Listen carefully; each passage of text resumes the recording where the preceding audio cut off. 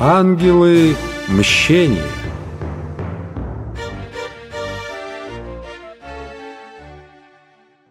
Всю ночь они ехали по заваленным камнями, то и дело исчезающим тропам, петлявшим по дну извилистых ущелий. Не раз сбивались с пути, но доскональное знание местных гор позволяло Хоупу снова и снова находить верную дорогу. Когда рассвело, их взором открылась картина восхитительной, хотя и дикой природы. Со всех сторон их окружали высокие снежные вершины, которые, выглядывая одна из-за другой, тянулись до самого горизонта. Их каменные склоны были такими крутыми, что росшие на них лиственницы и сосны казались подвешенными в воздухе. Невольно думалось, что достаточно одного порыва ветра, и они сорвутся путникам на головы. Они опасались не напрасно. Замкнутая горами котловина была сплошь завалена деревьями и обломками скал, сорвавшимися с гор. Как раз в тот момент, когда путники пересекали долину, огромный валун скатился вниз с треском и грохотом, разбудившим дремавшее в ущелье эхо, и оно так напугало лошадей, что они припустили галопом. По мере того, как на востоке над горизонтом всходило солнце, вершины огромных гор расцвечивались одна за другой, словно праздничная гирлянда, пока не засияли огнями все разом. Эта волшебная картина приободрила беглецов и придала им сил. На берегу бурного горного ручья, стремившегося через ущелье, они устроили короткий привал, напоили лошадей и сами позавтракали на скорую руку. Люси и ее отцу хотелось отдохнуть подольше, но Джефферсон Хоуп был неумолим. «Они наверняка уже отрядили за нами погоню», — сказал он. «Наше спасение в быстроте.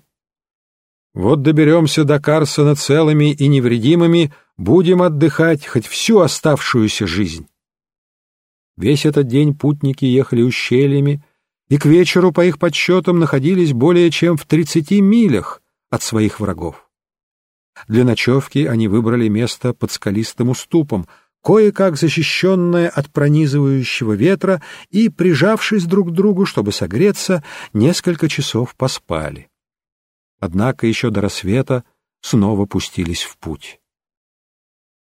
Не замечая никаких признаков погони, Джефферсон Хоуп подумал, что они уже вне пределов досягаемости той страшной организации, чью вражду имели несчастье навлечь на себя. Но он не знал, сколь далеко простирается ее тяжелая длань, и как скоро беглецы почувствуют на себе железную хватку, которая сокрушит их. К середине второго дня начал иссякать скудный запас провизии. Это не слишком обеспокоило охотника, ибо он знал, что в горах полно дичи. Ему и прежде случалось обеспечивать себя едой, полагаясь лишь на собственное ружье. Найдя небольшую ровную площадку, укромно защищенную со всех сторон скалами, Хоуп набрал сухих веток и разжег костер, чтобы его спутники согрелись. Ведь теперь они находились на высоте 5000 футов над уровнем моря, и воздух здесь был такой ледяной и колючий, что их пробирало до мозга костей. Привязав лошадей и помахав Люси на прощание, охотник закинул за спину ружье и отправился на поиски добычи. Отойдя на несколько шагов, он оглянулся и увидел, что старик и девушка сидят, придвинувшись к костру, а 3 животных неподвижно стоят чуть поодаль.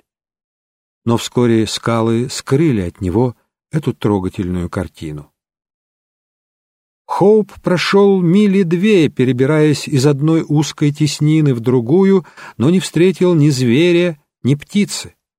Хотя по ободранной коре на деревьях и по другим признакам мог с уверенностью сказать, что в этой местности водится немало медведей. Наконец, после 2 или 3 часов бесплодных блужданий, он, отчаявшись, решил было возвращаться, но, случайно посмотрев вверх, заметил то, от чего у него радостно забилось сердце. на краю остроконечно выступающей скалы, на высоте футов 300-400, застыло существо, внешне напоминавшее овцу, но снабженное парой гигантских рогов. Снежный баран. Именно так называлось это существо, вероятно, исполнял обязанности дозорного в стаде, скрытым сейчас от глаз охотника. К счастью, баран смотрел в другую сторону и не заметил человека. Распластавшись на земле, Хоуп положил дуло ружья на камень для упора и долго целился, прежде чем спустить курок. Животное высоко подскочило, на миг задержалось на краю скалы, суча ногами, и рухнуло вниз. Туша оказалась слишком тяжелой, чтобы тащить ее на себе целиком, поэтому охотник отрезал лишь заднюю часть и кусок грудины. Взвалив свой трофей на плечо, он поспешил назад, так как начинало смеркаться. Однако вскоре Хоуп обнаружил, что, увлекшись поисками добычи, очутился в незнакомом ему месте и теперь не мог сообразить, куда идти.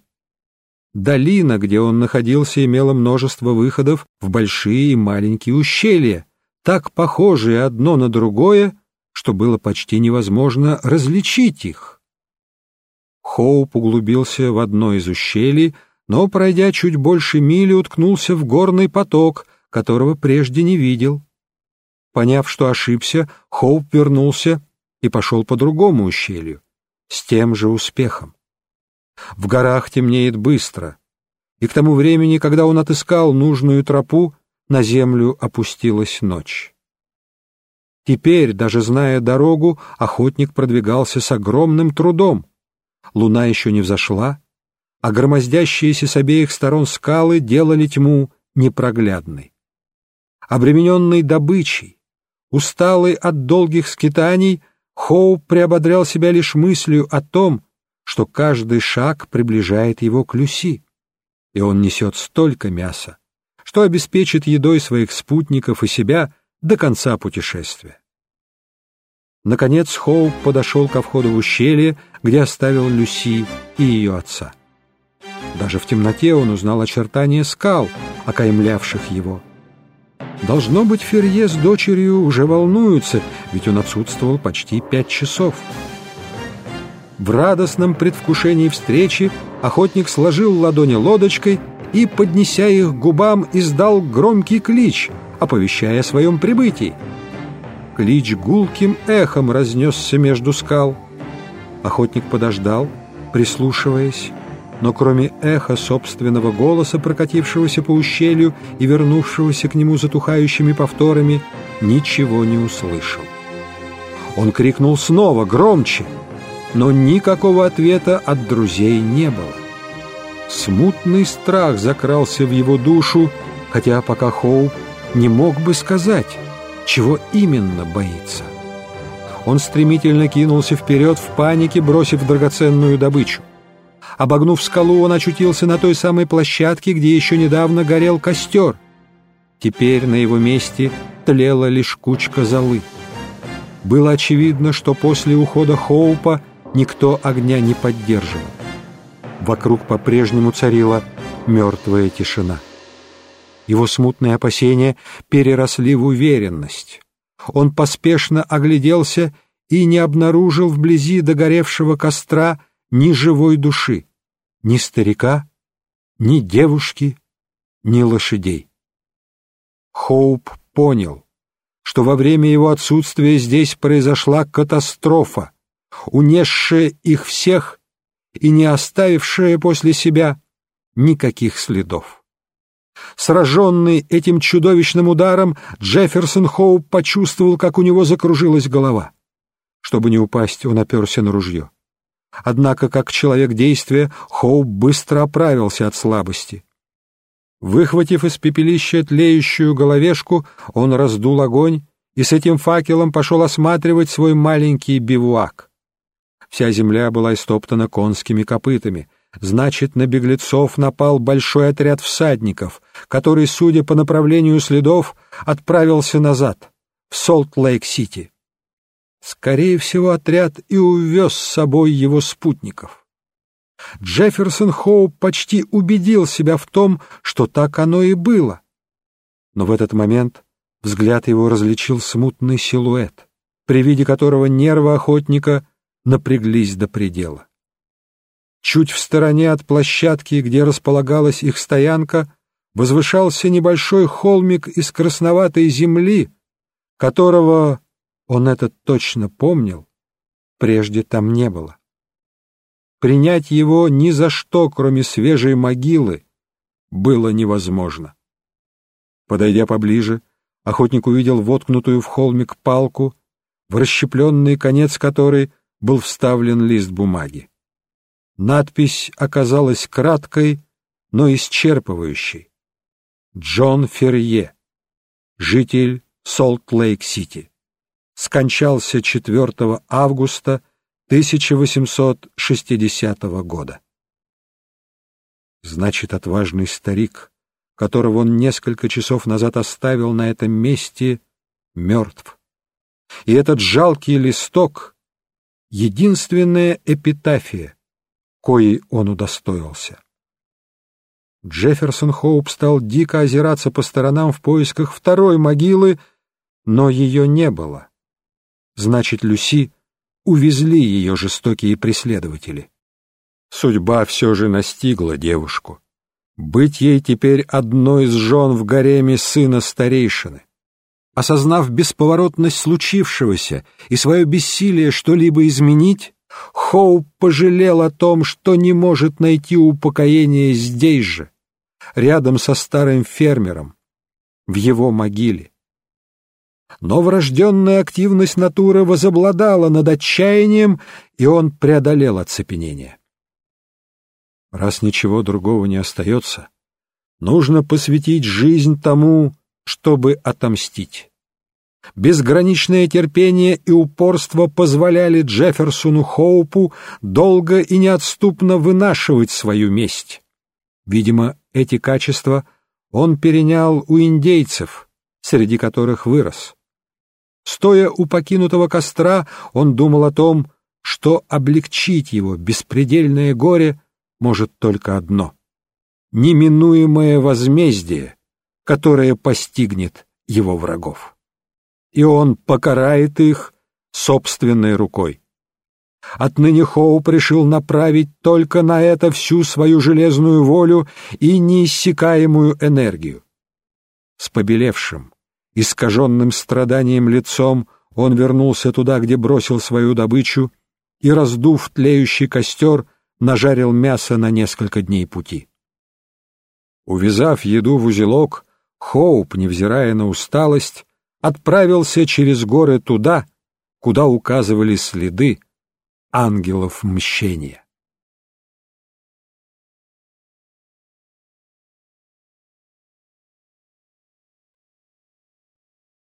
Пять дней в кровь стирая ноги, выбиваясь из сил, он шел назад по той же дороге, по которой недавно ехал верхом. После наступления ночи Хоуп падал от усталости между скал, чтобы пару часов вздремнуть, но еще до рассвета поднимался на ноги. На 6-й день он достиг Орлиного ущелья, откуда они начали свое роковое путешествие. Отсюда открывался вид на прибежище святых.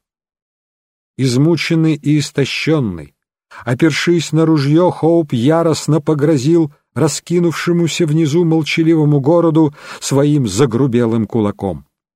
Потом, приглядевшись, увидел флаги, развешанные на улицах, и другие признаки торжества. Не успел он подумать о том, чему оно посвящено, как услышал цокот лошадиных копыт и увидел приближающегося к нему всадника. Когда тот подъехал поближе, Хоуп узнал в нем мормона по имени Купер, которому иногда оказывал услуги, поэтому счел возможным разузнать у него о судьбе Люси Ферье. «Я Джефферсон Хоуп», — сказал он. «Вы помните меня?» Мормон удивленно посмотрел на него. В этом косматом оборванце с бескровно белым лицом и дико горящими глазами трудно было узнать некогда щеголеватого молодого охотника. Удивление, однако, сменилось страхом, когда Мормон убедился в том, что это действительно Хоуп. «Какое безумие! Зачем вы вернулись?» — воскликнул он. «Если кто-нибудь увидит, что я разговариваю с вами, это может стоить мне жизни. Священная четверка выдала ордер на ваш арест за то, что вы помогли бежать Ферье и его дочери». «Не боюсь я ни их ордеров», — ответил Хоуп. «Купер, вы должны что-нибудь знать о ней. Заклинаю вас всем святым, ответьте мне на несколько вопросов. Мы же были друзьями. Ради Бога!» «Ну, что у вас за вопросы?» — сжалился Мормон, которому явно было не по себе. «Только быстро! У скал и деревьев тоже есть глаза и уши!» «Что сталось с Люси Ферье?» «Вчера ее выдали замуж за молодого Дреббера. Спокойно, парень, спокойно. Вы же едва на ногах держитесь». «Не обо мне речь», — отмахнулся Хоуп. Он побледнел еще больше и сполз на землю, по скале к которой прислонялся. «Вы сказали, выдали замуж?» «Да, вчера, потому и флаги на улицах вывесили. Молодой Дреббер и молодой Стенджерсон договорились между собой, кому она достанется. Они оба были в отряде, отправленном в погоню, и Стенджерсон убил отца девушки, что вроде бы давало ему преимущество. Но когда они оспаривали свои права перед священным советом, аргументы Дреббера оказались сильнее, поэтому пророк отдал ее ему. Впрочем, долго она никому принадлежать не будет. Поверьте, вчера я видел смерть у нее в глазах. Она больше похожа на призрак, чем на женщину. Надеюсь, это все, что вы хотели узнать?» «Все», — ответил Джефферсон Хоуп, с трудом вставая. Его суровое лицо казалось теперь высеченным из мрамора. Лишь глаза полыхали недобрым пламенем. «И куда же вы теперь?»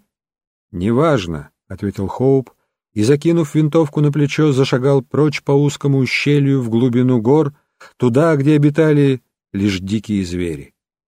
Но не было сейчас среди них никого свирепей и опасней Хоупа. Предсказание Мормона сбылось.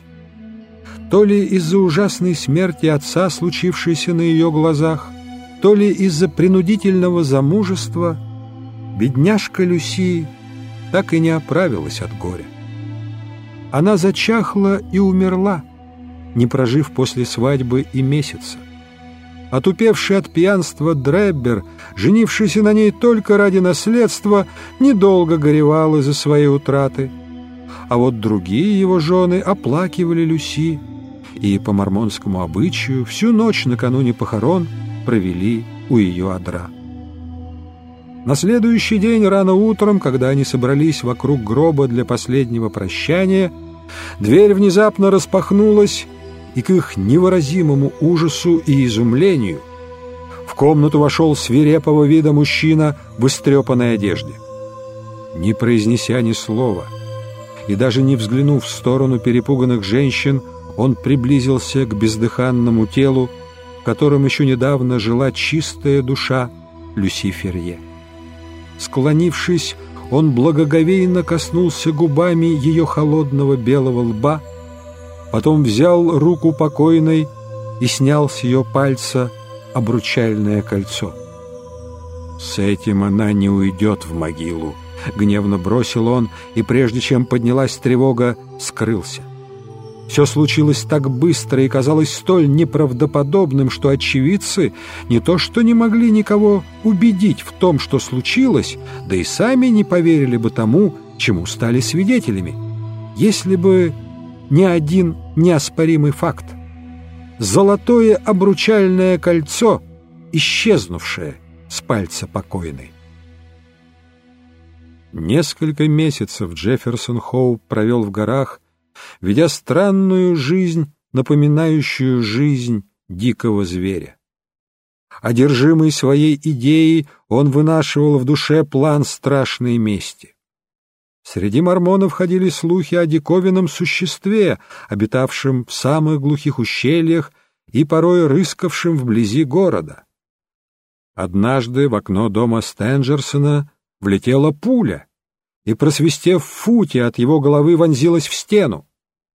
В другой раз, когда Дреббер проходил под скалистым уступом, огромный камень сорвался сверху, и он едва избежал ужасной смерти, успев отскочить в сторону и плашмя броситься на землю.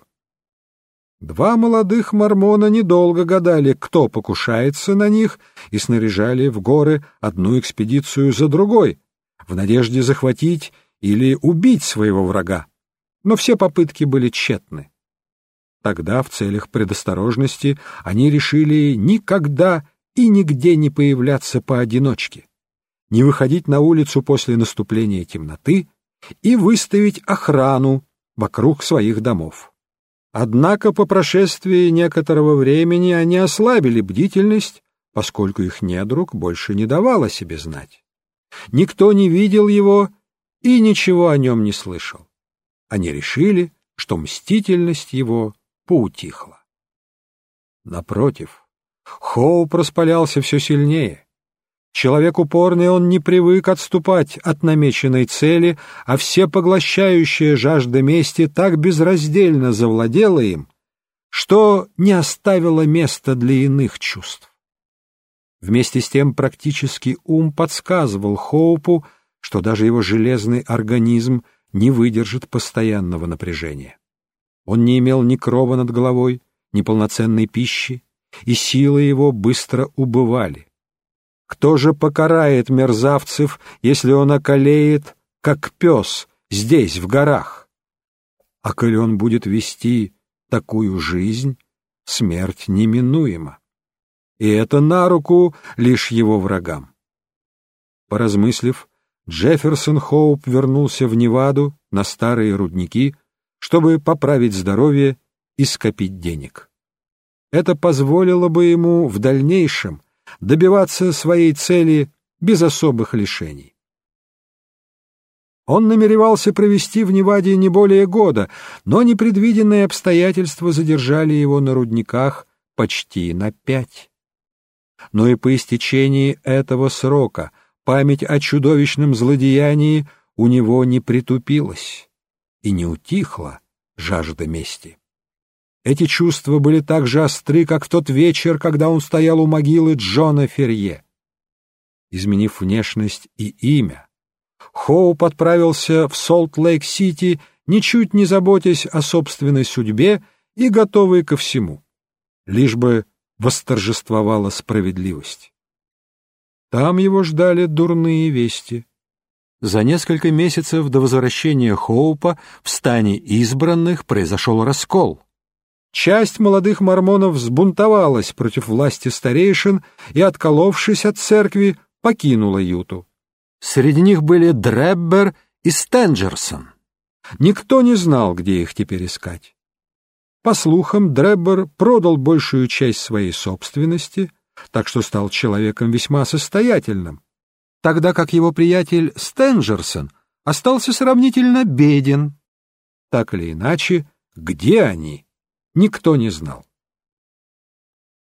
Многие на месте Хоупа, как не одолевала бы их жажда мщения, в подобных обстоятельствах сдались бы, но он не ведал сомнений. Не располагая сведениями, перебиваясь случайными заработками, Хоуп переезжал из города в город в поисках своих врагов и так пересек чуть ли не всю территорию Соединенных Штатов. Год проходил за годом. В его черных волосах пробивалась седина, но он, словно гончая, продолжал преследовать врагов, отрешившись от всего, что не было связано с единственной целью его жизни. Наконец, упорство Хоупа было вознаграждено. Он лишь мимолетно увидел лицо в окне, но этого было достаточно. Хоуп убедился, что люди, которых он ищет, находятся в Кливленде, штат Огайо. Вернувшись в свое убогое жилище, Хоуп уже имел детальный план мести. К несчастью, случилось так, что Дреббер, выглянув из окна в тот момент, тоже заметил на улице бродягу и прочел в его взгляде свой смертный приговор. Вместе со Стенджерсоном, ставшим теперь его личным секретарем, он немедля отправился к мировому судье и заявил, что им угрожает опасность со стороны одержимого ревностью и ненавистью давнего соперника. В тот же вечер Джефферсона Хоупа припроводили в тюрьму. Не найдя поручителей, он провел в ней несколько недель. Когда же его, наконец, освободили, Хоуп обнаружил, что дом Дреббера опустел. Ему сказали, что тот со своим секретарем отправился в Европу.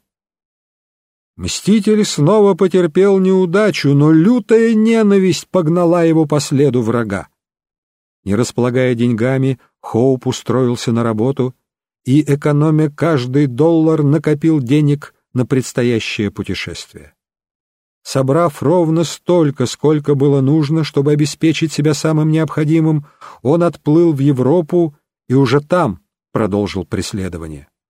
Хоуп переезжал из города в город, делал все, что в человеческих силах, но настичь беглецов ему так и не удалось.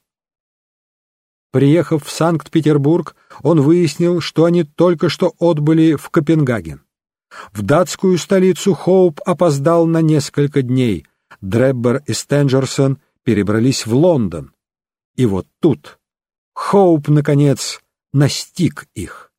А что случилось после этого, известно из признаний самого старого охотника, добросовестно воспроизведенных в дневниковых записях доктора Уотсона, коим мы уже столь многим обязаны.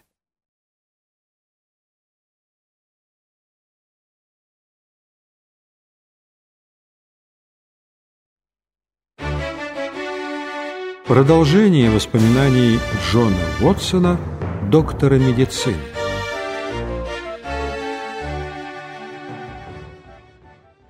Яростное сопротивление нашего пленника, судя по всему, не было вызвано злобой по отношению к нам. Лишившись возможности бороться дальше, он приветливо улыбнулся и выразил надежду на то, что никому в этой свалке не нанес увечий. «Наверное, вы собираетесь отвезти меня в полицейский участок», — обратился он к Шерлоку Холмсу. «Мой кэб стоит у подъезда. Если вы развяжете мне ноги, я сам спущусь к нему. Теперь я уже не так легок, как прежде, так что нести меня будет тяжеловато». Грегсон и Лестрейд, переглянувшись, видимо, сочли это слишком рискованным. Но Шерлок Холмс поверил пленнику на слово и развязал полотенце, которым стянули его щиколотки. Тот встал и немного размял ноги, словно хотел убедиться, что они действительно свободны. Помню, я подумал, глядя на него, что нечасто случалось мне видеть столь крепко сбитого мужчину. Выражение его лица, загорелого до черноты, было таким решительным и энергичным, что производило не менее сильное впечатление, чем физическая сила пленника. Если бы место начальника полиции было сейчас вакантно, полагаю, кандидатуры лучше вас на него не найти, — добавил арестованный с нескрываемым восхищением, глядя на моего компаньона. То, как вы меня выследили, просто невероятно. — Вам тоже хорошо бы поехать с нами, — обратился Холмс к полицейским. — Я могу сойти за извозчика, — предложил Лестрейд. — Отлично, а Грегсон поместится с нами в кэбе. И вы, доктор. Вы ведь принимали живое участие в деле, так что имеете полное право присутствовать при его завершении. Я охотно согласился, и мы все спустились вниз. Наш пленник не делал ни малейших попыток бежать. Он спокойно поднялся по ступенькам в кабину собственного кэба, а я последовал за ним. Лестрейд взгромоздился на козлы, щелкнул кнутом и вскоре доставил нас к месту назначения. Там нас припроводили в небольшую комнату, где инспектор записал фамилии арестованного и людей, в убийстве которых его обвиняли. Этот полицейский с бесстрастным бледным лицом исполнил свои обязанности уныло-механически. В течение недели задержанный предстанет перед судом для предварительного допроса, — сказал он. — А пока, мистер Джефферсон Хоуп, не хотите ли сделать заявление? Должен предупредить, однако, что ваши слова будут запротоколированы и могут быть использованы против вас». «У меня есть много что сказать», — спокойно ответил арестованный. «И я, джентльмены, очень хочу поведать вам все». «Приберегите лучше это для судей», — посоветовал инспектор.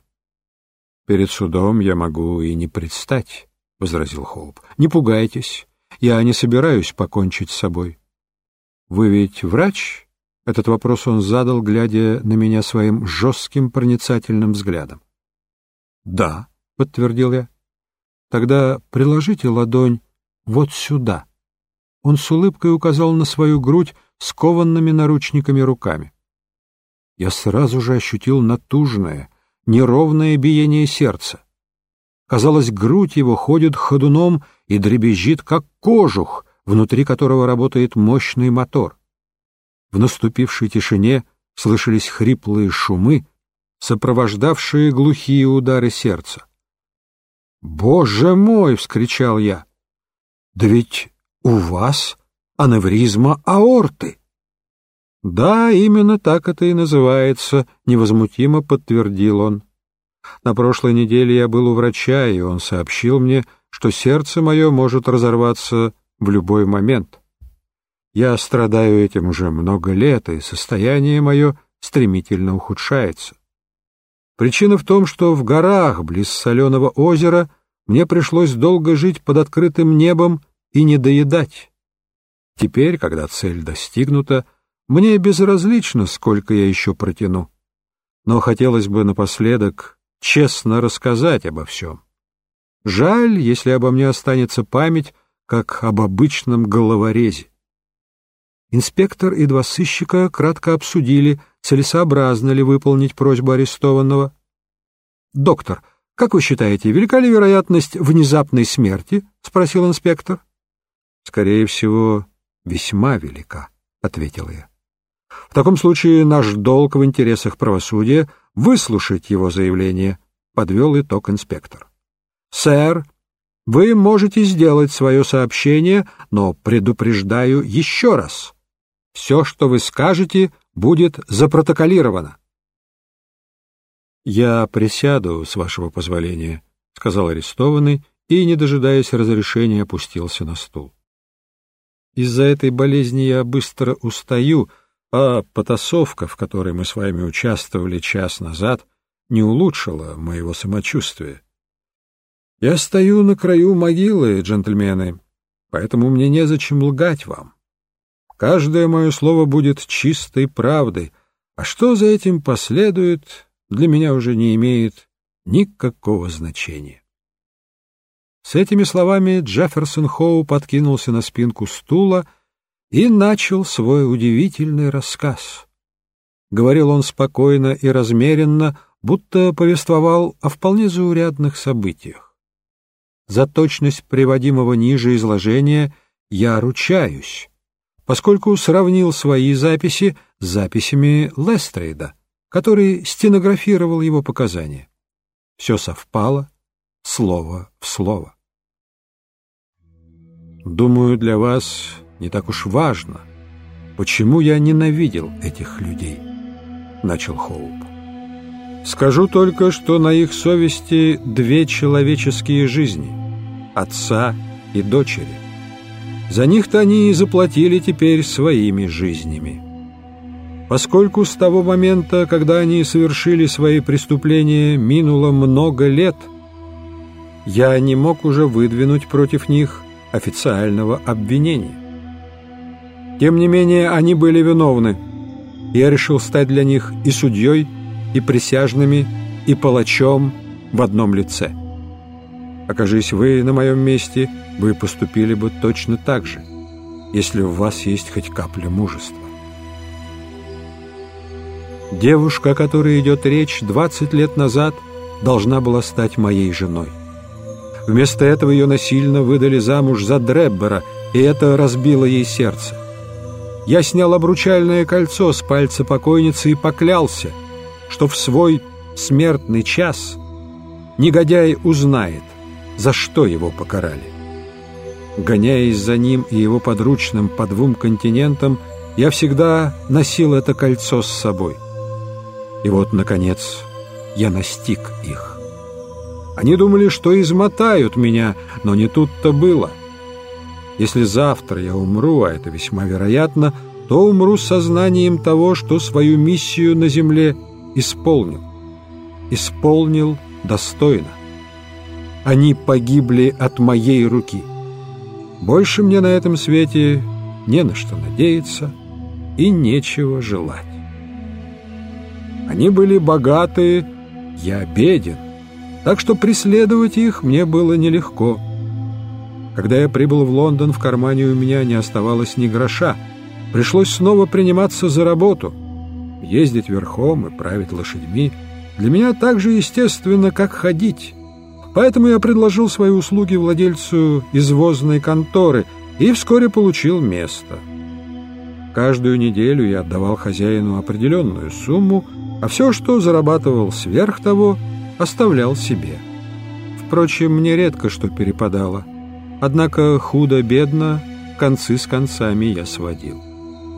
Самым трудным было освоиться в Лондоне, потому что из всех лабиринтов, когда-либо придуманных человеком, этот город представляет собой самый запутанный. Тем не менее, вооружившись картой и запомнив, где находятся основные гостиницы и вокзалы, я вскоре уже неплохо ориентировался. Понадобилось некоторое время, чтобы разузнать, где остановились разыскиваемые мною джентльмены. Но я не оставлял усилий и напал на их след. Они жили в Кэмбервелле, в пансионе на другом берегу реки. Найдя их, я твердо решил, что теперь уж не упущу. Чтобы они меня не узнали, я отрастил бороду и следовал за ними по пятам в ожидании удобного случая. Больше скрыться от меня я бы им не позволил. Тем не менее, однажды это едва не случилось. Куда бы они ни отправились, я всегда сидел у них на хвосте. Иногда ехал за ними в кэбе, порой следовал пешком. Первое было предпочтительней, потому что так они не могли улизнуть от меня, взяв извозчика. Зарабатывал я теперь лишь рано утром и поздно вечером и, конечно, задолжал хозяину. Но меня это не заботило, поскольку у меня по-прежнему оставалась возможность не спускать глаз с тех двоих. Между тем они оказались весьма хитры. Должно быть, они не исключали того, что их выслеживают, поэтому никогда не выходили поодиночке и никогда после наступления темноты. 2 недели. Каждый день я колесил за ними повсюду, но ни разу не видел, чтобы они где-нибудь появились врозь. Дреббер большую часть времени был пьян, однако Стенджерсон всегда оставался начеку. Ни на рассвете, ни на закате дня мне ни разу не представилось ни малейшего шанса. Но это не обескураживало меня. Внутренний голос подсказывал, что развязка не за горами. Я опасался только того, что моторчик у меня в груди заглохнет раньше, чем я завершу свое дело.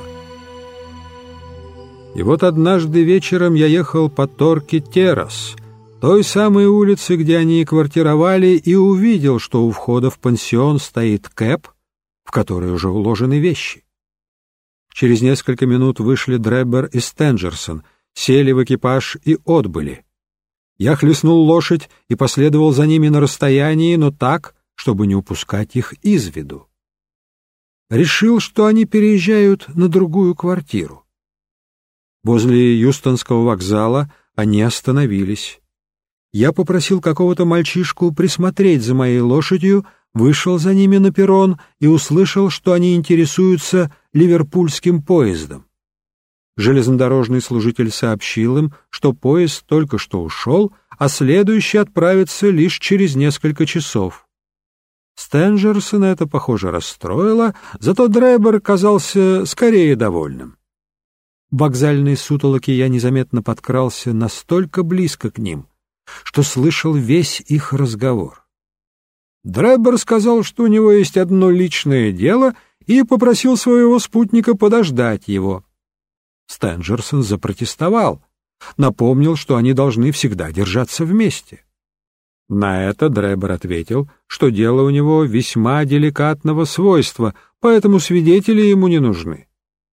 Я не разобрал слов секретаря, но его хозяин разразился в ответ на них грубой бранью и напомнил ему, что он всего лишь слуга, которому платят деньги, а посему не смеет совать свой нос куда не следует. Видимо, поняв, что спорить бесполезно, Стенджерсон ограничился тем, что предложил следующее. Если Дреббер опоздает на последний поезд, они встретятся в гостинице «Холидей». Заверив его, что будет на перроне не позже 11, Дреббер покинул вокзал. Настал момент, которого я так долго ждал. Враги были теперь у меня в руках. Вдвоем они могли защитить друг друга.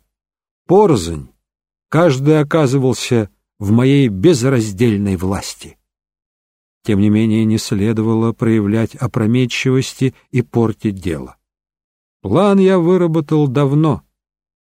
Месть не принесет удовлетворения, если обидчик не осознает, от чьей руки и за что принимает кару.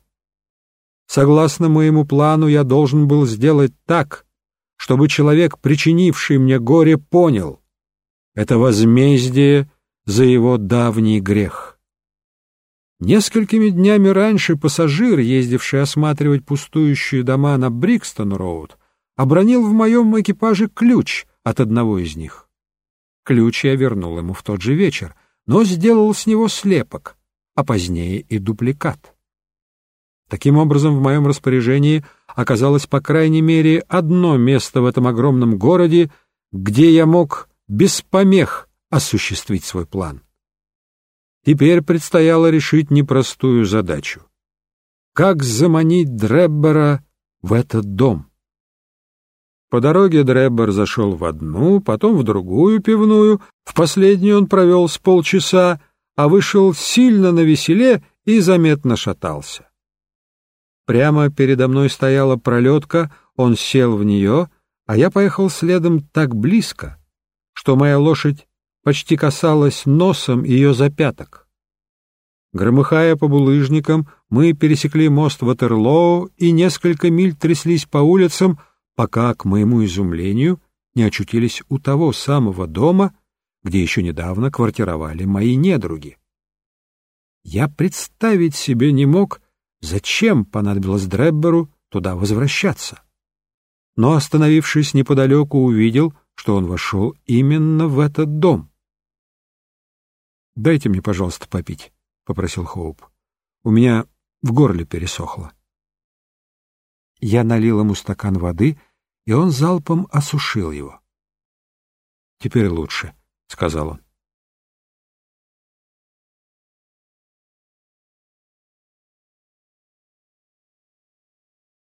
Так вот, я ждал с четверть часа, может, чуть больше, когда в доме вдруг послышался шум, будто там происходила драка. В следующий момент дверь распахнулась, и появились двое мужчин. Одним из них был Дреббер. Другого, молодого, я никогда прежде не видел. Этот парень держал Дреббера за шкирку, и когда они подошли к краю ступенек, дал ему такого пинка, что тут отлетел чуть ли не к противоположному тротуару. «Эй, ты, пес!» — закричал парень, потрясая палкой. «Я тебе покажу, как оскорблять благородную девушку!» Он был в таком бешенстве, что непременно огрел бы Дреббера своей дубиной, если бы тот, как поджавшая хвост дворняжка, не бросился бежать со всех ног. Добежав до угла, он заметил мой кэб, помахал мне, и когда я подъехал, вскочил в кабину. «В гостиницу Холидей!» — скомандовал Дреббер. Теперь, когда мерзавец оказался в моем собственном кэбе, сердце у меня так забилось от радости, что я испугался, как бы оно не разорвалось раньше времени. Я медленно поехал вперед мысленно взвешивая, как лучше поступить. Можно было, конечно, вывести его за город и в каком-нибудь безлюдном месте поговорить с ним напоследок по душам. Я почти уже решил так и сделать, но тут он сам подсказал мне другой выход. Дреббера снова обуяла жажда, поэтому он велел мне остановиться у пивного бара и ждать его. Из бара он вышел перед самым закрытием настолько пьяным, что я понял — он мой. Не думайте, что я собирался хладнокровно прикончить его, хотя, поступи я так, это было бы только справедливо. Но не этого я хотел. Я давно уже решил дать ему шанс поиграть со смертью и, возможно, выиграть. Скитаясь по Америке, я чем только не занимался и как-то служил сторожем и уборщиком в лаборатории Йорк-колледжа. Однажды профессор читал там лекцию о ядах и продемонстрировал студентам некий алкалоид, как он назвал его, выделенный им из яда, которым южноамериканские индейцы пропитывали наконечники своих стрел. Этот алкалоид, по словам профессора, настолько ядовит, что 1 гран его вызывает мгновенную смерть. Я заметил склянку, в которой хранилась отрава, и когда все ушли, немного отсыпал из нее. Я был неплохим провизором, поэтому приготовил растворимые в воде пилюли, добавил к ним алкалоид и поместил их в одну коробочку, а в другую положил неотличимые на вид, но безвредные пилюли. Я решил, что когда придет мой час, заставлю обоих джентльменов вытащить одну из 2 пилюль на их выбор, а сам приму оставшуюся. Это будет такая же смертельная, но куда менее шумная дуэль, чем стрельба из пистолета через носовой платок. С тех пор я всегда держал эти коробочки при себе, и вот представился случай воспользоваться ими. Время приближалось к часу ночи, промозглый и темный. Дул резкий ветер. Дождь лил, как из ведра. Несмотря на отвратительную погоду, очутившись в доме, я испытал радостный подъем. Готов был кричать от ликования. Если кто-то из вас, джентльмены, когда-либо был одержим одной целью, преследовал ее 20 долгих лет и вдруг оказался в 2 шагах от ее осуществления, вы поймете, что со мной происходило. Я закурил сигару, чтобы немного успокоиться, но руки у меня дрожали, и кровь громко пульсировала в висках. Пока я ехал туда, из темноты на меня будто бы смотрели и улыбались старик Джон Ферье и милая моя Люси. Я видел их так же ясно, как вижу сейчас вас. Всю дорогу до Брикстон-роуд их дорогие лица оставались со мной. Одно справа, другое слева от лошадиной головы. На улице не было ни души, нигде не слышалось ни звука, только дробь дождевых капель. Заглянув в кабину, я увидел, что Дреббер забылся пьяным сном, уткнувшись головой в колени. Я растолкал его и сказал: «Приехали, пора выходить». «Сейчас, парень», — ответил он. Наверное, Дреббер думал, что я привез его туда, куда он велел, в гостиницу. Поэтому, не сказав больше ни слова, он вылез и потащился за мной через палисад. Мне пришлось поддерживать его, он все еще качался. Когда мы подошли к двери, я отпер ее и завел Дреббера в переднюю. Вы не поверите, но все это время несчастные отец и дочь шли впереди нас. «Какая адская темень!» — проворчал Дреббер, переступая с ноги на ногу. «Скоро будет свет. Я чиркнул спичкой и поднес огонь к фитилю восковой свечи, которую прихватил с собой. «А теперь, Йеннах Дреббер, посмотри на меня». Я повернулся к нему и поднес свечку к лицу. «Узнаешь?» С минуту он стоял, уставившись на меня мутным пьяным взглядом. Потом в его глазах стал проступать испуг, и жуткая гримаса исказила вмиг посеревшее лицо. Дреббер узнал меня. Зубы у него застучали, на лбу выступила холодная испарина. Он попятился.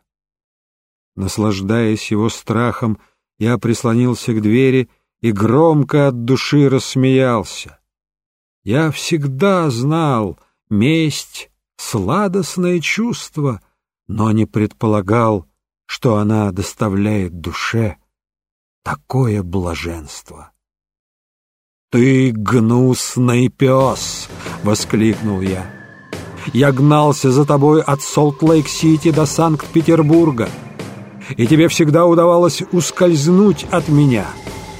Но теперь твоим странствиям пришел конец, потому что один из нас, либо ты, либо я, уже не увидит завтрашнего рассвета». Пока я говорил, Дреббер продолжал пятиться, и по лицу его было видно, что он принимает меня за сумасшедшего.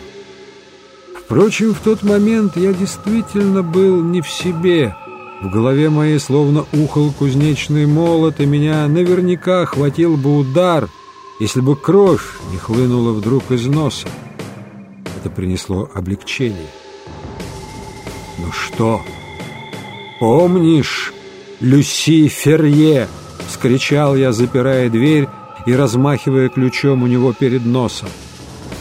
Долго же мне пришлось ждать, но час возмездия для тебя настал.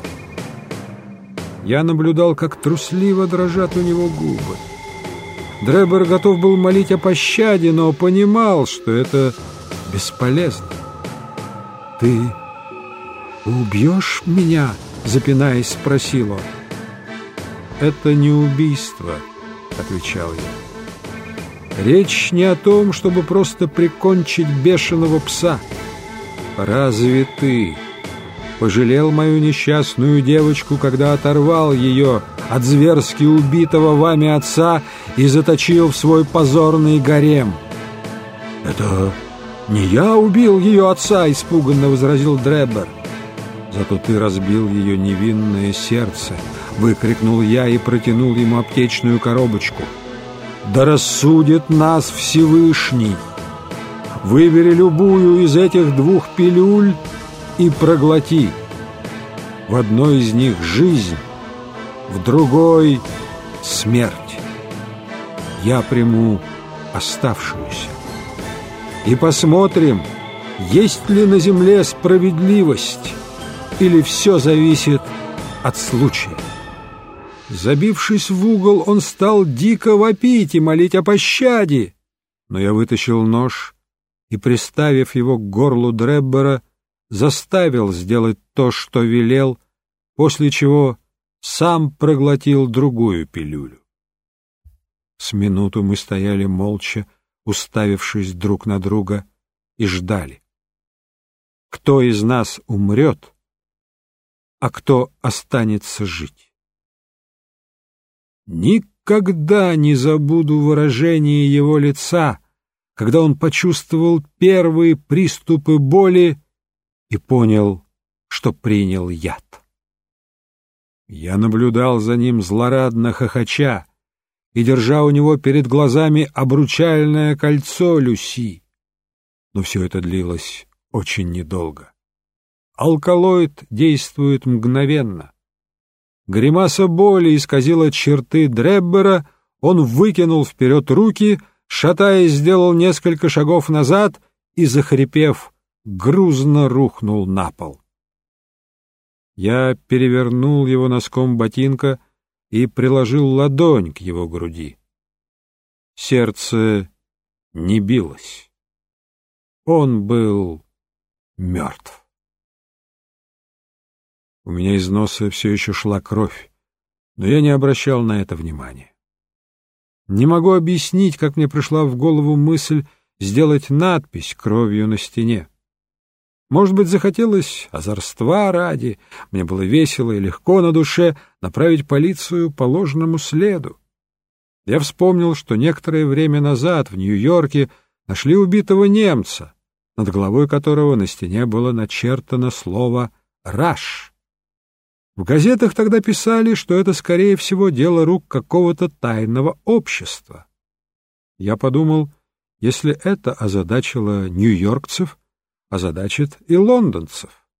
Обмакнул палец в собственную кровь и вывел слово на самом видном месте. Потом пошел к Эбу. Вокруг было по-прежнему безлюдно, продолжал хлестать дождь. Отъехав от дома, я сунул руку в карман, где всегда лежало кольцо Люси, и обнаружил, что его там нет. Меня словно молнией ударило, ведь кольцо было единственной памятью о ней. Полагая, что оно выпало, когда я наклонился над телом Дреббера, я повернул назад и, оставив кэб в проулке, решительно двинулся к дому. Никакая опасность не страшила меня так, как утрата дорогой реликвии. Однако, подойдя к дому, я лицом к лицу столкнулся с полицейским, который выходил оттуда. Чтобы рассеять его подозрения, пришлось притвориться в стельку пьяным. Вот так нашел свой конец Дреббер. Теперь оставалось заставить Стенджерсона уплатить свой долг Джону Ферье.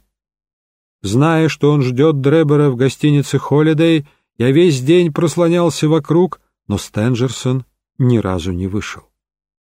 Вероятно, когда его компаньон не вернулся в назначенный срок, он начал о чем-то догадываться. Он был очень хитер, этот Стенджерсон, никогда не терял бдительности. Но если он полагал, что избежит своей участи, оставаясь в доме, то глубоко заблуждался. Мне не составило труда разведать, где находится окно его спальни, и на следующий день, едва начало светать, я, воспользовавшись лестницей, прислоненной к задней стене гостиницы, забрался к нему в комнату. Разбудив Стенджерсона, я сказал, что ему пора ответить за жизнь, загубленную много лет назад. Сообщил о смерти Дреббера и предложил тот же выбор. Но вместо того, чтобы воспользоваться шансом на жизнь, который я ему предоставил, он соскочил с кровати и вцепился мне в горло. Защищаясь, я вонзил нож ему в сердце. Впрочем, конец его так или иначе был предрешен, ибо провидение никогда не допустило бы, чтобы рука убийцы выбрала безвредную пилюлю. Это почти все, что я хотел рассказать. И слава Богу, потому что у меня совсем не осталось сил. Так вот, я решил еще день-другой повозить пассажиров, чтобы заработать денег на возвращение в Америку, и стоял в ожидании седока, когда подошел какой-то юный оборванец и спросил, не знаю ли я извозчика по имени Джефферсон Хоуп. Его, мол, требует джентльмен с Бейкер-стрит 221-Б. Не заподозрив ничего дурного, я отправился по адресу, а дальше помню только то, как этот молодой человек защелкнул на моих запястьях наручники, причем так ловко, что я и глазом моргнуть не успел. Вот вам вся моя история, джентльмены. Можете считать меня убийцей, но сам я считаю себя таким же блюстителем справедливости, как и вы. Повествование этого человека было столь драматичным, а манера изложения столь захватывающей, что все мы слушали его, затаив дыхание и не проронив ни слова. Даже на профессиональных сыщиков, каких только преступлений не навидавшихся на своем веку, история жизни Джефферсона Хоупа, похоже, произвела глубокое впечатление. После того, как он закончил, мы еще несколько минут сидели в полной тишине, нарушаемой лишь скрипом карандаша Лестрейда, который завершал свою стенограмму. «Только один вопрос мне не до конца ясен», — произнес, наконец, Шерлок Холмс. «Кто ваш сообщник, который приходил за кольцом?» Джефферсон Хоуп игриво подмигнул моему приятелю. «Я могу выдавать собственные тайны, но не вправе навлекать неприятности на других людей. Прочитав ваше объявление, я подумал, что это вполне вероятно ловушка, но с равным успехом кольцо могло оказаться и подлинным. Мой друг вызвался проверить это. Не сомневаюсь, вы оценили то, как ловко он вас провел». «Безусловно», — искренне признался Холмс. «Итак, джентльмены», — угрюмо сказал инспектор, — «установленный законом порядок должен быть соблюден.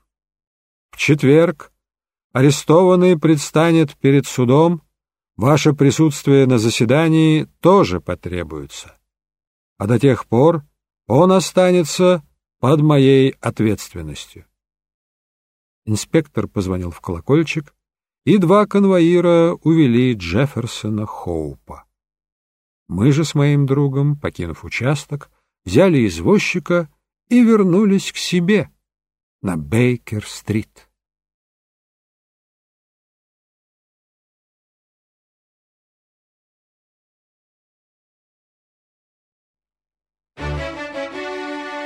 Заключение.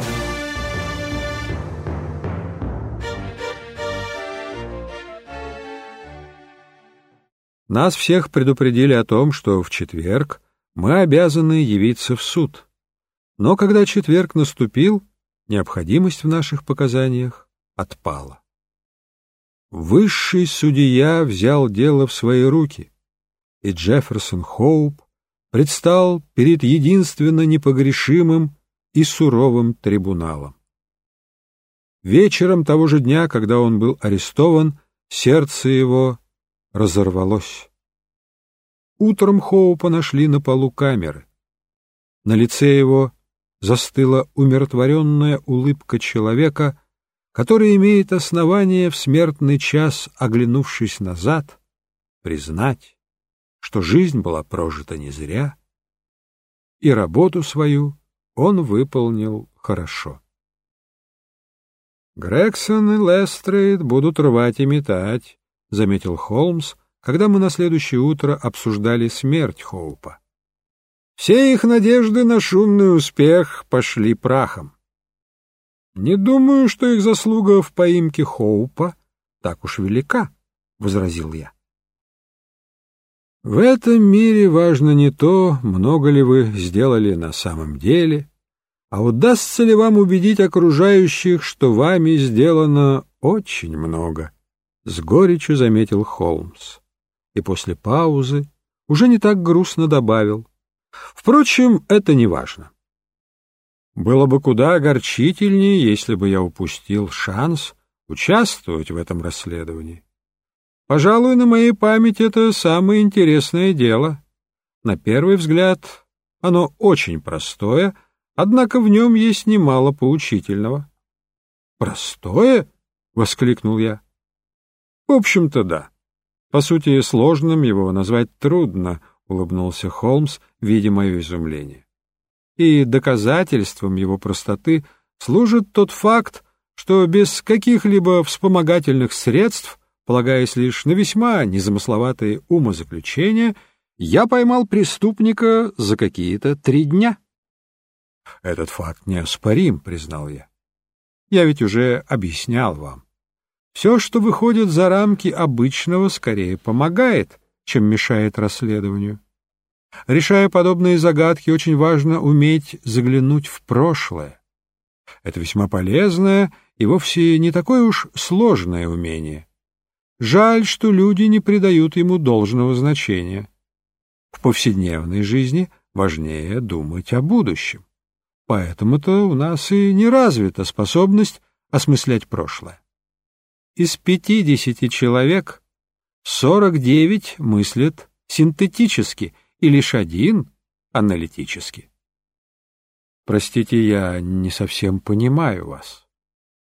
Это неудивительно. Попробую выразиться ясней. Большинство людей, если вы изложите им последовательность событий, сумеют предсказать результат. Они в состоянии сопоставить факты и сообразить, что из них вытекает. Но только очень немногие, зная результат, способны на основании интуиции развернуть цепочку вспять и догадаться, какие события привели к этому результату. Вот это я и называю умением заглянуть в прошлое или аналитическим мышлением. «Понимаю», — сказал я. Мы столкнулись с делом, в котором был известен результат, все остальное нам предстояло выяснить самостоятельно. Позвольте мне продемонстрировать вам, как развивалась моя мысль. Начнем сначала. К дому, как вы помните, я предпочел подойти пешком, не строя заранее никаких предположений. Естественно, сперва я осмотрел дорогу и, как вы уже знаете, увидел на ней четкую колею от колес кэба. В результате опроса свидетелей выяснилось, что кэб мог приехать туда только ночью. По ширине колеи я определил, что это был именно кэб, а не частный экипаж. Извозчичий гроулер, четырехколесный извозчичий кэб, имеет гораздо более узкий зазор между колесами, чем господский брогом, крытый четырехколесный экипаж. Это было первое звено. Потом я медленно прошел вдоль дорожки палисада, к счастью, глинистой, на ней следы отпечатываются гораздо четче. Вам она, несомненно, представлялась просто грязным месивом. Но моему опытному взгляду каждый след на ее поверхности был внятен. Для сыщика нет ничего важнее, чем умение читать следы. Увы, именно это умение у нас совершенно игнорируют.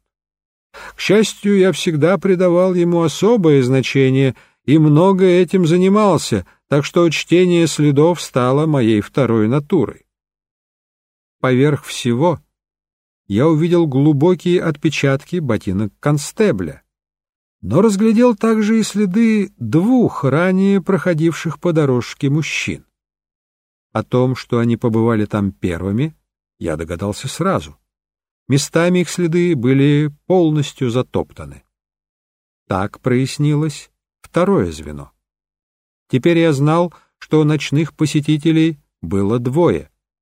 Один очень высокого роста, это я определил по длине шага, другой модно одетый, отпечатки его подошв были узкими и изящными.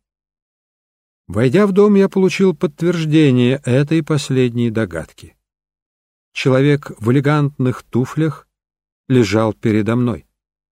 Значит, убийство, если действительно имело место убийство, совершил высокий мужчина. На теле не оказалось никаких ран, но ужас, запечатлевшийся на лице убитого, не вызывал сомнений, что участь свою он провидел до того, как она настигла его. У людей, умирающих от разрыва сердца или по иной внезапной естественной причине, лица никогда не бывают искажены. На губах покойного я учуял слабый кисловатый запах и пришел к выводу, что его заставили принять яд. То, что заставили, я понял по выражению страха и ненависти на его лице. Это же подтверждалось и методом исключения. Никакие другие предположения не сообразовывались с имеющимися фактами. Не думайте, что подобный метод убийства — нечто неслыханное. В анналах криминалистики имеются примеры принуждения к принятию яда. Любой токсиколог сразу же вспомнит, скажем, дело Дольского из Одессы или Летюрье из Монпелье. Затем передо мной встал самый существенный вопрос: каков мотив преступления? Ограбление исключалось, поскольку у убитого, судя по всему, ничего не пропало. Тогда, может быть, политика или женщина? Этот вопрос предстояло решить. Поначалу я склонялся к последней гипотезе. Люди, совершающие убийство по политическим мотивам, быстро делают свое дело и убегают. В нашем же случае, напротив, все совершилось без всякой спешки. Преступник повсюду оставил следы, значит, пробыл в комнате довольно долго. Это больше похоже на обдуманную месть, следовательно, мотив преступления скорее не политический, а личный. Обнаружив надпись на стене, я укрепился в своем предположении. Больно уж откровенно это походило на попытку запутать следы. Когда же нашли кольцо, все сомнения у меня и вовсе отпали. Убийца явно использовал его, чтобы напомнить своей жертве о некой умершей или пропавшей женщине. Тут-то я и поинтересовался у Грексона, не задал ли он, посылая в Кливленд телеграмму, вопроса о каких-либо особых обстоятельствах в биографии Дреббера. Как вы помните, ответ был отрицательным. Затем я продолжил тщательный осмотр комнаты. Он подтвердил мои выводы относительно роста убийцы и позволил выявить дополнительные подробности насчет трихинопольской сигары и длинных ногтей, а также прийти к заключению, что кровь, которой был забрызган весь пол, шла у убийцы из носа. Ведь никаких признаков борьбы мы не обнаружили, а кровавые разводы находились в тех же местах, где и его следы. У людей, не страдающих высоким давлением, от сильного волнения редко идет носом кровь. Это позволяло предположить, что преступник — человек полнокровный и, следовательно, краснолицый. Последующие события подтвердили мою правоту. Покинув дом, я сделал то, чем пренебрег Грексон. Послал телеграмму начальнику кливлендской полиции, ограничив свой запрос только обстоятельствами женитьбы Еноха Дреббера. Его ответ дал мне еще одно неопровержимое доказательство. Он сообщал, что Дреббер уже обращался в полицию с официальной просьбой защитить его от посягательств давнего соперника по имени Джефферсон Хоуп, а также что вышепоименованный Хоуп в настоящий момент находится в Европе. Теперь ключ к разгадке тайны был у меня в руках. Оставалось лишь арестовать убийцу. К тому времени я уже не сомневался, что мужчина, который вошел в дом вместе с Дреббером, никто иной, как кучер того самого Кэба. Следы копыт явно свидетельствовали о том, что лошадь довольно долго бродила возле дома, чего не произошло бы, если бы извозчик оставался на месте. А куда еще мог отлучиться извозчик, если не войти в дом?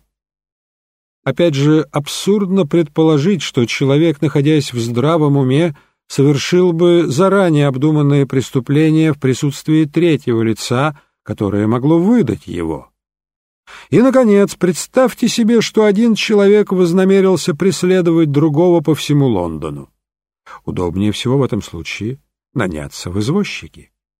Все эти умозаключения привели меня к неопровержимому выводу, что Джефферсона Хоупа следует искать среди погонял города. А если он действительно извозчик, не было причин полагать, что он оставил эту службу. Напротив, с его точки зрения, всякая внезапная перемена могла привлечь к нему нежелательное внимание. Поэтому он, по крайней мере, еще какое-то время должен был заниматься извозом.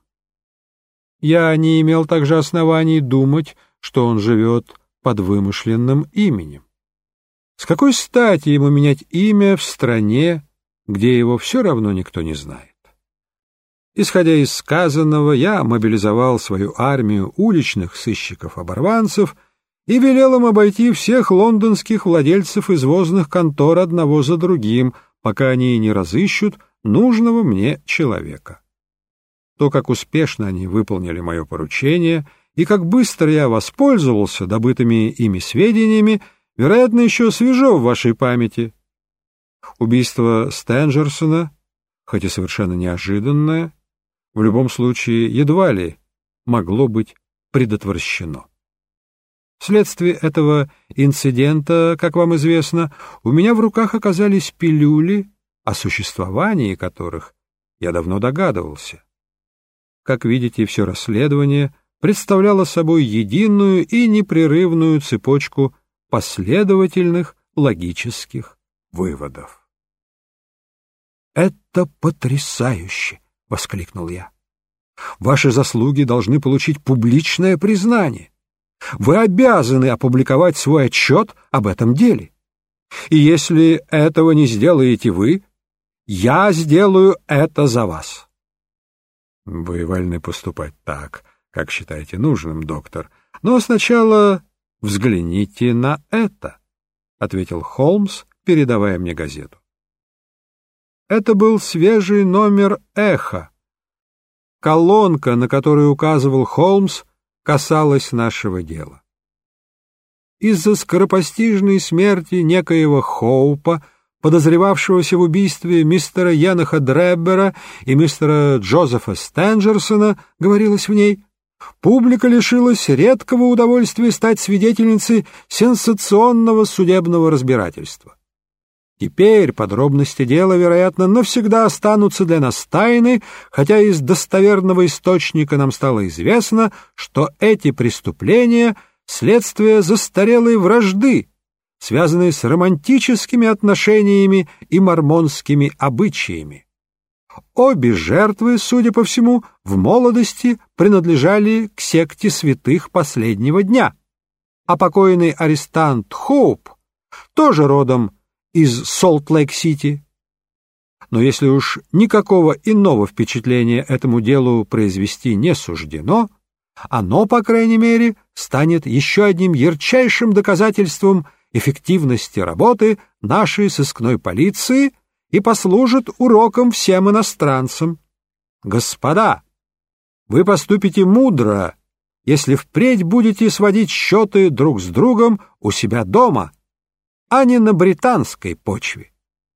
Ни для кого не секрет, что заслуга в искусной поимке преступника целиком и полностью принадлежит известным сыщикам Скотланд-Ярда, мистеру Лестрейду и мистеру Грексону. Убийцу, по нашим сведениям, схватили в квартире некоего мистера Шерлока Холмса, детектива-любителя. Он и сам проявил некоторые способности по части сыска, а под руководством таких мастеров может надеяться со временем достичь определенных успехов. Справедливо предположить, что заслуги обоих офицеров полиции получат достойное признание, и награда в той или иной форме найдет героев. Ну, не говорил ли я вам еще в самом начале, что все так и будет? Весело смеясь, воскликнул Шерлок Холмс. Мы с вами решили этот этюд в багровых тонах лишь для того, чтобы обеспечить им достойную награду. «Не беспокойтесь», — ответил я. «В моем дневнике подробнейшим образом записано, как все было на самом деле, и уж я позабочусь о том, чтобы довести факты до сведения публики. А пока пусть возгреет сознание того, что в действительности победа принадлежит вам. Помните, как сказал тот римский скряга? «Populus me sibilat et mihi plauda, ipse domissimul acnumus contemplar inarca». Народ меня освистывает, но сам я себе рукоплещу, на сундук свой любуюсь. Гораций, сатиры.